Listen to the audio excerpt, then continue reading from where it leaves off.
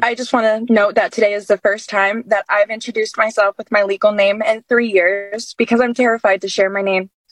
Because the digital footprint I had no control over exists. I apologize. That's 24-year-old Cam Barrett testifying in front of Washington state lawmakers earlier this year. Cam was there to support a bill meant to protect kids from being exploited online by their parents. It's a deeply familiar problem for Cam, whose mother constantly shared intimate details about them on social media, beginning when Cam was like 9 years old. At the time, the oversharing included chronicling Cam's first period. The posting continued after that, causing real harm. At 12, I received a DM from a man who I didn't know who saw me riding my bike and told me he followed me home. Cam's experience contracting a MRSA infection in high school and subsequent hospitalizations were also chronicled in detail on social media. But because of her mother's posting about it, when she went back to school, no one wanted to sit near her. Even a teacher made her sit at a separate desk. And she ultimately did drop out of high school. That's Catherine Lindsay, a freelancer who writes about technology and culture. She recently wrote about young people like Cam for The Atlantic. Growing up through her childhood, I think it just was very normal for her mom to just share what was going on without anyone really knowing the way it was going to affect real life. The so-called Facebook generation is reaching adulthood, and they're increasingly horrified at all the stuff their parents have posted about them, often without their knowledge or consent. Some parents share the intimate details of their children's lives. Others try to monetize content. For Cam, the posting kept getting worse. At 15, I was in a car accident in which the fire department had to come with the jaws of life to remove a car door off of my leg. Instead of a hand being offered to hold, a camera was shoved in my face. Cam's testimony in Washington ended with an impassioned plea to lawmakers. Mr. Chairman and ranking members of the committee, I plead you to be the voice for this generation of children because I know firsthand what it's like to not have a choice, in which a digital footprint you didn't create follows you around for the rest of your life with no option for it to be removed. So today on the show, the Facebook generation is all grown up and trying to take back their digital identities. Is it too late? I'm Emily Peck, filling in for Lizzie O'Leary, and you're listening to What Next TBD, a show about technology, power, and how the future will be determined. Stick around.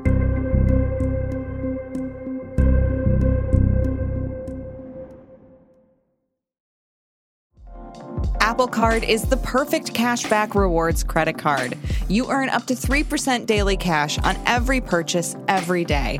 That's 3% on your favorite products at Apple, 2% on all other Apple Card with Apple Pay purchases, and 1% on anything you buy with your titanium Apple Card or virtual card number.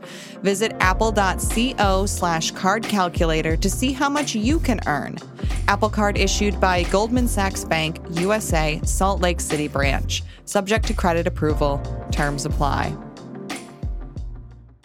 Before the advent of social media, embarrassing photos of you as a child were largely hidden away on old-timey physical media like video cassettes, remember those, or DVDs, or photo albums, all in the privacy of your own home. But when Facebook took hold in the mid-2000s, it made it easy to share your life and your child's life with anyone you wanted to be connected with. This led to parents posting, some would say overposting, about their children. It's a phenomenon that came to be known as sharenting. So it's basically using platforms like Facebook, Instagram, and now TikTok as your family's photo album. There are layers to it. Like there are people who are just truly just using it because they want to document, and this is how we document things now. There are obviously more sinister things at play that come into this in terms of likes and engagement and algorithms and where that content goes. There's also the element of some people can monetize this. But sharenting in general can range from just posting your children very candidly in a way that doesn't take into an awareness of the permanence of it. And I think also a big part of it is if your children become kind of content for you to post and you're manipulating situations or capturing things like tantrums or being really vocal about like potty training or something because you're making content about it and it gets engagement kind of at the expense of that child who's going to be like, I kind of wish my potty training wasn't documented Instagram story by Instagram story. Right. Or you mentioned parents sharing stories of when their kids are in puberty or like getting their period for their first time. I can't imagine anything more humiliating than having that be public information as a 13-year-old. When you bring someone else into the world and in your family dynamic, I think your social media is not isolated anymore. Like, if you go to express frustration or worry or whatever about your children, it is very likely that that's not like a conversation that's being had among, like even like a parenting group. If you're posting it publicly, your child is then going to become an adult and see those things. And it's going to, this thing that was not intended for them as an audience, they now kind of carry with them.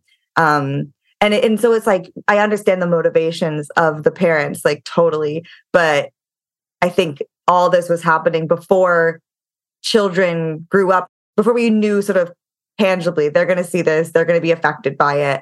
And so now it's kind of causing a sort of larger shift in rethinking of how parents talk about their kids, share their kids on social media, because sort of for the first time we are seeing children speak for themselves and say, this is how this affected me.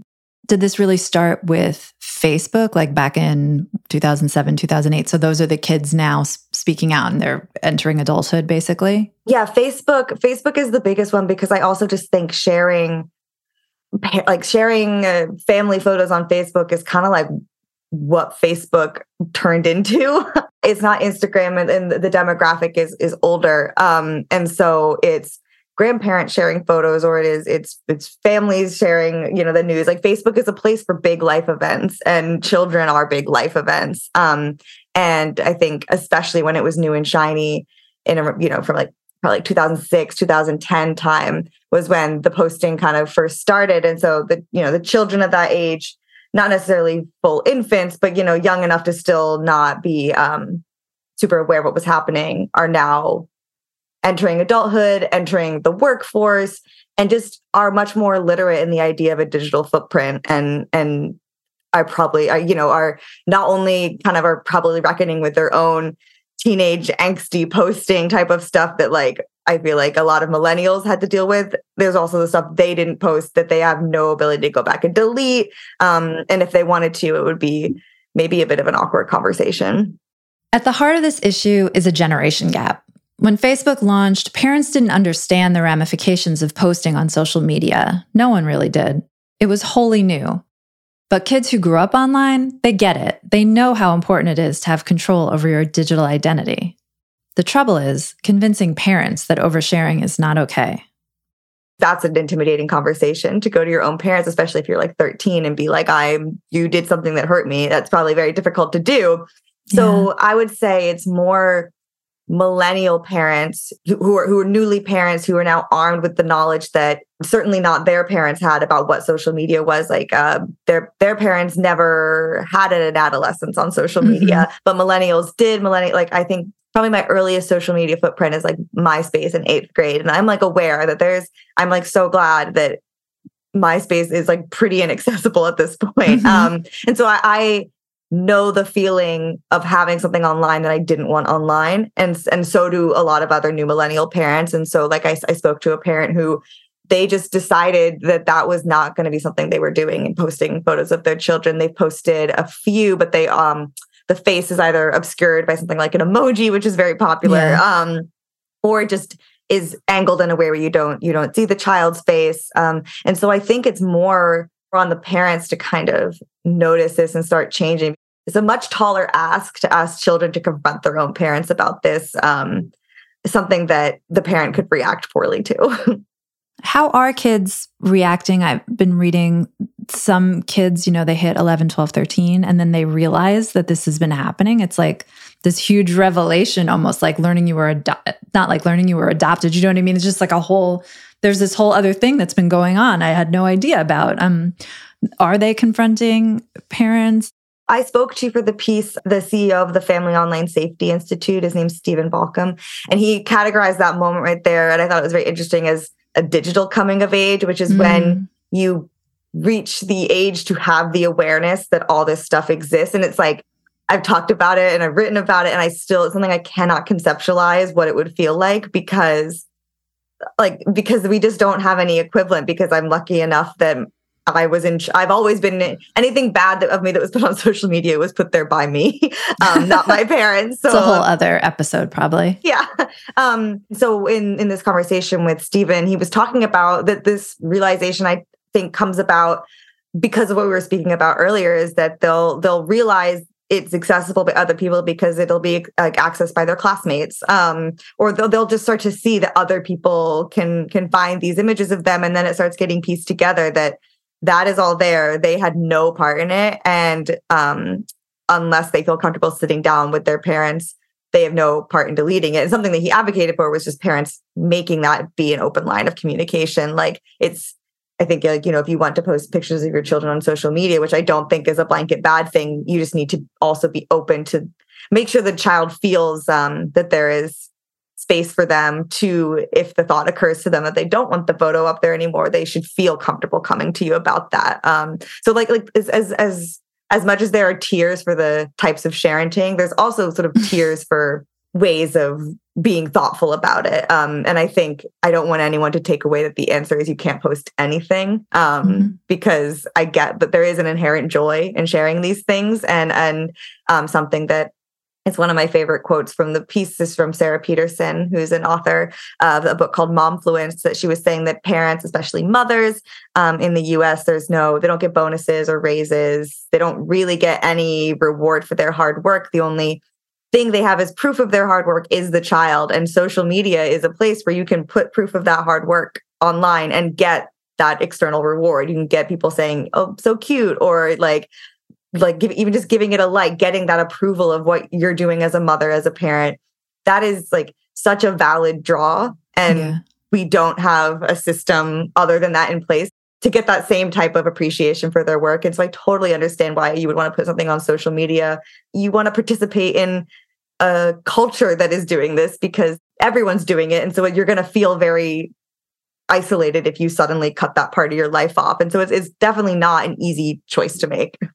Yeah. And you even, I believe, had an example in your story of a woman in LA who doesn't want to share her, images of her kids on social media, and people are giving her, guff for it, basically. It's such a weird thing. When we talk about how everyone's doing it, because it's not only do you feel this pressure, I think, to do it, that's not made up, because she was talking about how when, she's had to sort of talk about this boundary with other people. And one of the weirdest things she said happened was that someone who she was talking to about it kind of asked her why she had never posted her child on social media in a way that insinuated that there was something wrong with her child. And so she was keeping her child secret. That was the first thing they thought of versus just there being a boundary. There is a real sense of entitlement to other people's children in a way that I don't super understand. And I more so understand it, which is something that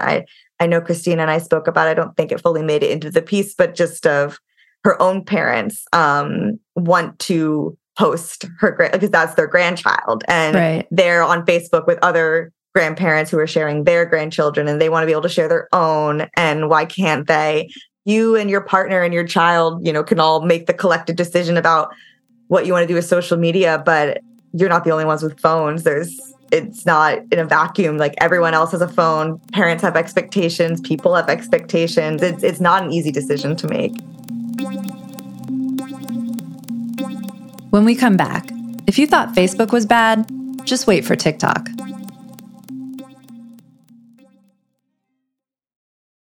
The rise of platforms like TikTok are making the sharenting problem worse. With Facebook, you created a network of friends, family, whoever, that guy you worked with 10 years ago, and you shared your life with just them. But now we have algorithms that are designed to get your content in front of as many eyes as possible. And a temper tantrum caught on video can reach audiences far and wide, often to sharp criticism.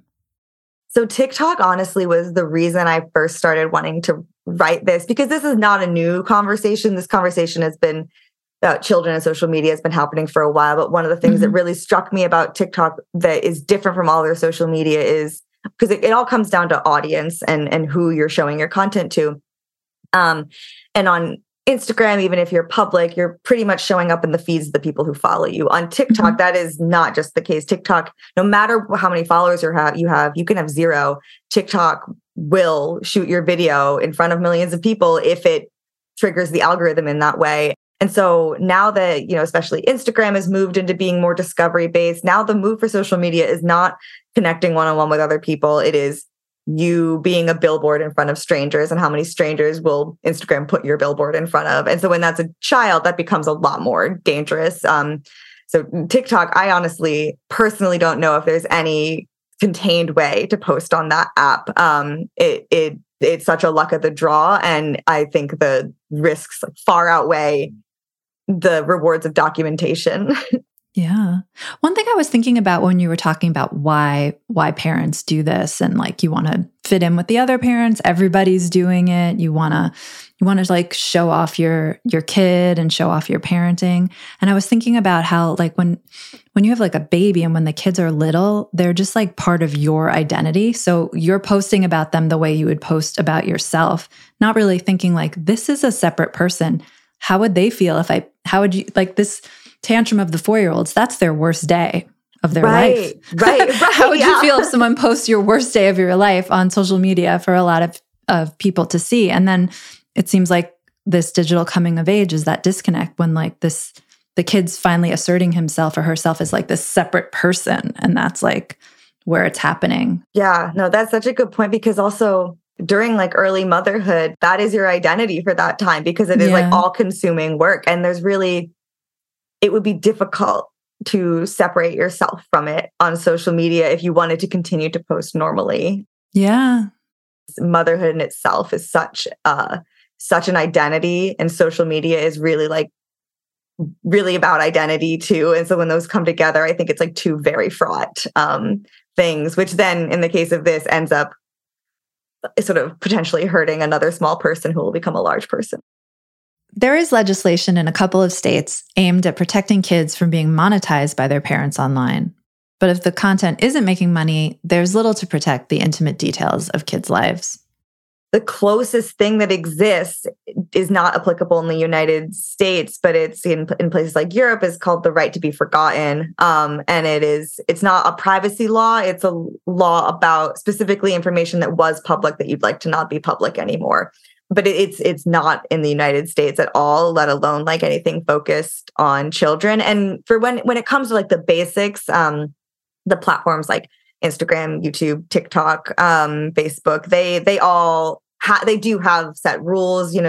Theoretically, you can only sign up if you are 13. On Instagram, if a child has an account that's being like run by a parent, which is a thing. The parent, it has to be stated in the bio really clearly that is run by a parent and who the parent is. Things like outright, violence, nudity, is the child nudity. The real like black and white issues are against the rules. But the stuff that's more gray area, like someone throwing a tantrum, someone just talking about potty training, someone like a early video of me, I'm like smearing food all over myself, like that doesn't violate any rules. And and we don't know, it's not like guaranteed harmful. Like maybe no one will find it, or maybe the child will grow up and think it's funny, but we just don't know. So right now it really just comes down to like parents being able to resist to just think broader than just the post. It strikes me as so interesting. We've done some shows and there's been tons of coverage of lawmakers who are now so concerned about protecting children from social media, right? Keeping them off social media, banning TikTok. Meanwhile, who is protecting us from the parents? Yeah. Who is protecting the children from the parents on social media?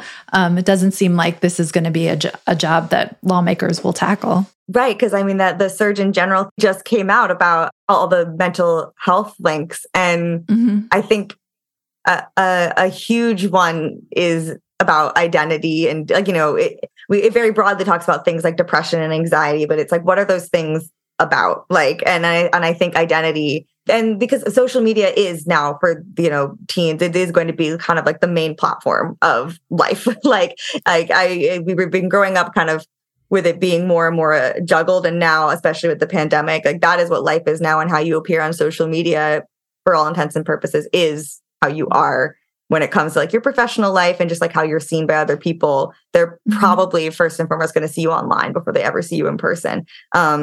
And so that creates a lot of anxiety. And then, you can get all these other things like, is the identity created by the parent one that the child still identifies with in terms of like even like gender or just in terms of how they present themselves? Does it match how they actually feel as an adult? And do they have the power to change it? In some cases, maybe not at all.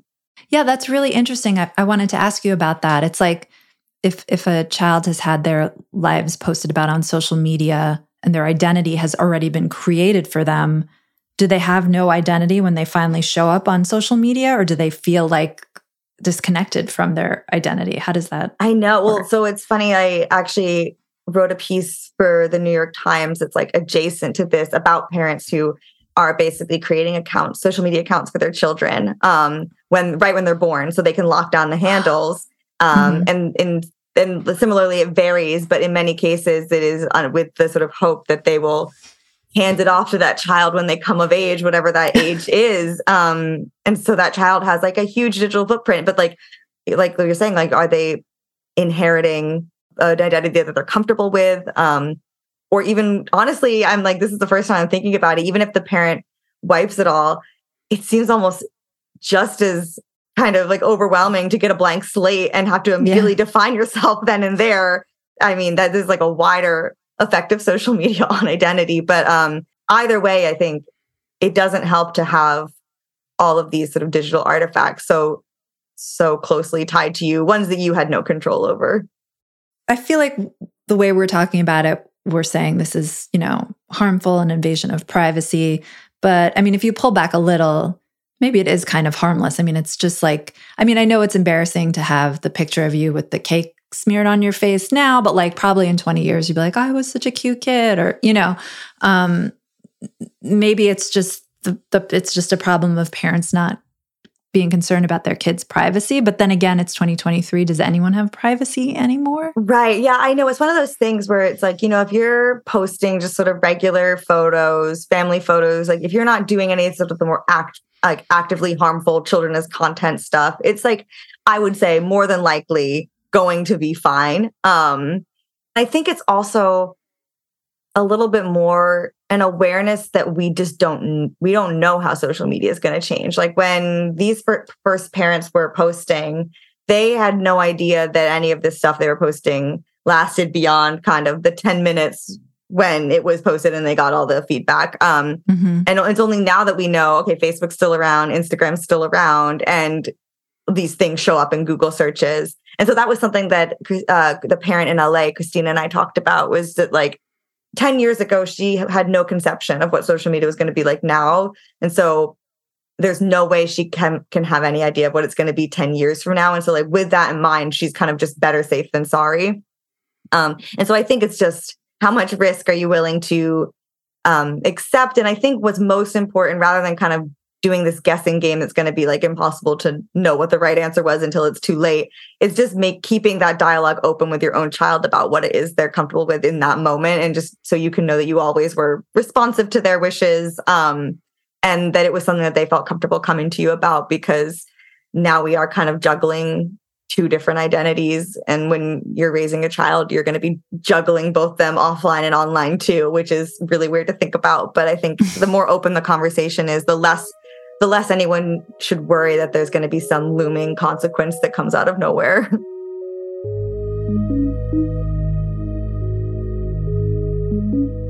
Catherine, thank you so much for coming on. Thank you for having me.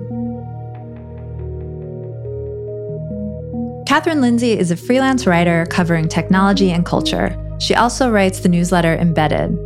And that's it for our show today. What Next TBD is produced by Evan Campbell and Patrick Fort. Our show is edited by Mia Armstrong Lopez. Alicia Montgomery is Vice President of Audio for Slate. TBD is part of the larger What Next family. TBD is also part of Future Tense, a partnership of Slate, Arizona State University, and New America.